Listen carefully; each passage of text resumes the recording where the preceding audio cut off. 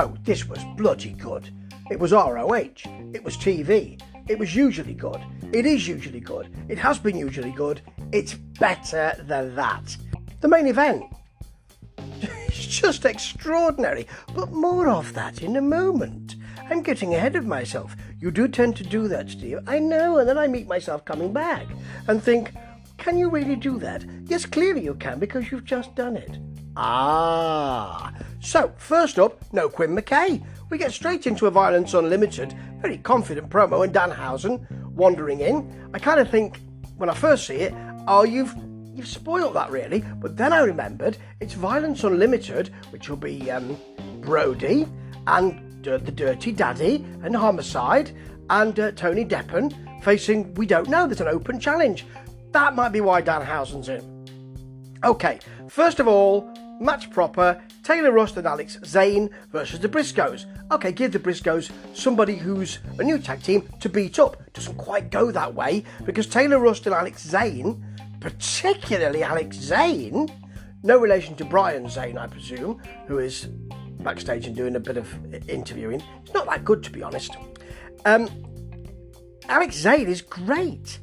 Early on, we get a very nice Taylor Rust abdominal stretch and beard pull to Jay Briscoe. Then some lovely joint manipulation. Was that to Mark? I think it's to Mark. Then Jay just comes in and smacks him up, beats him around the head, smacks him up, stomps him.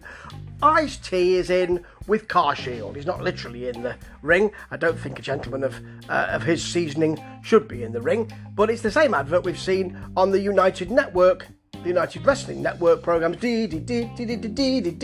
Same thing. I preferred it when Ric Flair was there, because I can't shake the feeling of Ice-T, and I had his albums when I was younger.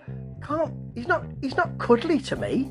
Anyway, back in the match, a nice head scissor driver from Alex Zane and a handspring Hurricane Rana off the back of his partner to the top from him as well. Extraordinary work. Suddenly, though, the Briscoes take over. I don't see where the match changes, but they suddenly switch gear, take over. Jay Driller, they get froggy. That's the pin. Well, it's a great piece of work, this. Nice opening match, some lovely moves, really good energy. You're always going to get that with the Briscoes. Job done. Now I've got some Danhausen stuff again. I quite like his comments. I just think he sticks a bit Bateman. Or Bateman's like Danhausen, I don't know which. But he's trying to find a tag team. So he's talking to Sledge and PCO, and then he sees Flamita, demonic Flamita that would be, sitting on a couch. Because that's what demonic people do, they just sit there. He's hooded, so you can see he's demonic, and he just laughs when asked if he wants to join. And Danhausen says, okay, that's booked. That's quite nice. This is alright, actually. It's Roxy, who is the new women's champion. I wouldn't have expected her to be the women's champion, to be honest. That surprised me, and I didn't shrug or roll my eyes, but I sort of mouthed the word meh. Although, coming out and doing her emotional promo about winning the thing is very nice. She does that very well. She, of course, as a lot of champions do, they get ahead of themselves. They're ahead of themselves as well. They might meet themselves coming back. She offers an open challenge. I want to defend this wherever, whenever, with whoever. Don't do that, because someone will come out. And yes, they do. Loads of them, including the Allure, Mandy and Angelina. There's a lot of others, in people she fought in the tournament. Alison Kay, Willow, about whom the commentary team get very excited. And there is a very nice moment where we flash to Roxy, and she doesn't half look worried with all these people in the ring.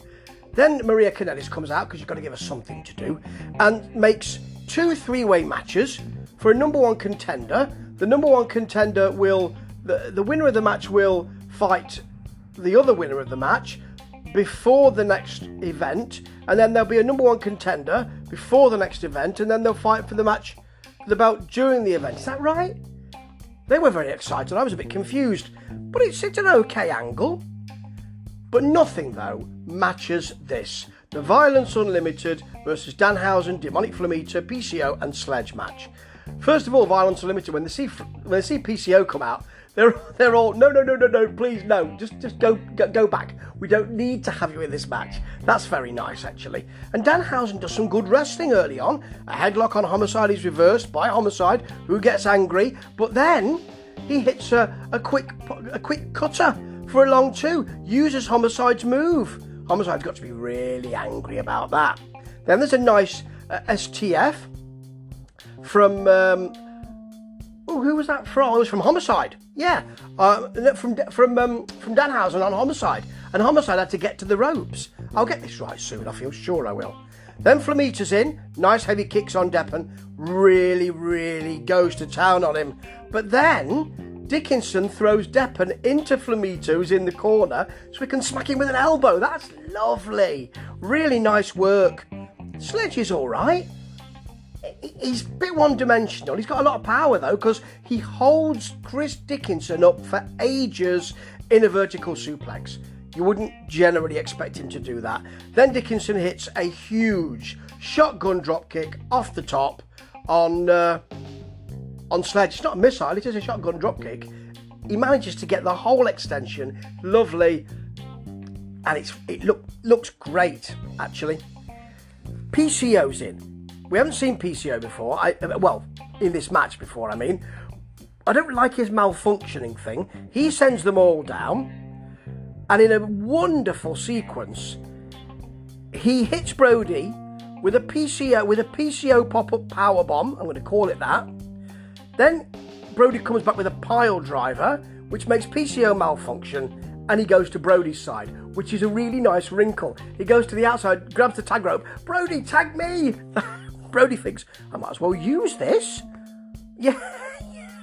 So then he attacks Danhausen and all the rest of the team. There's a PCO assault on Sledge, which almost misses. He just gets him with his feet, which is not ideal. In the middle of this, Danhausen hits a fantastic tornado DDT on Brody King, and a suplex on Deppen, and then a German suplex on Dickinson. Caprice says he's a Hausen of fire. God, that's fantastic. Yeah, then we get something extraordinary. You'd usually expect Flamita to do this, even the demonic type of Flamita. But it's Deppen on Flamita. It's a Shimokin Destroyer, which is a standing destroyer, and it's just beautiful. It's the move of the night. But then we get back to the match. PCO has corrected himself. It's a running powerbomb on Deppen, and all thoughts of that lovely destroyer are over. Then there's a sort of rather bad Sledge tilt-a-whirl slam move on Homicide, who immediately vacates the ring because he almost landed on his head.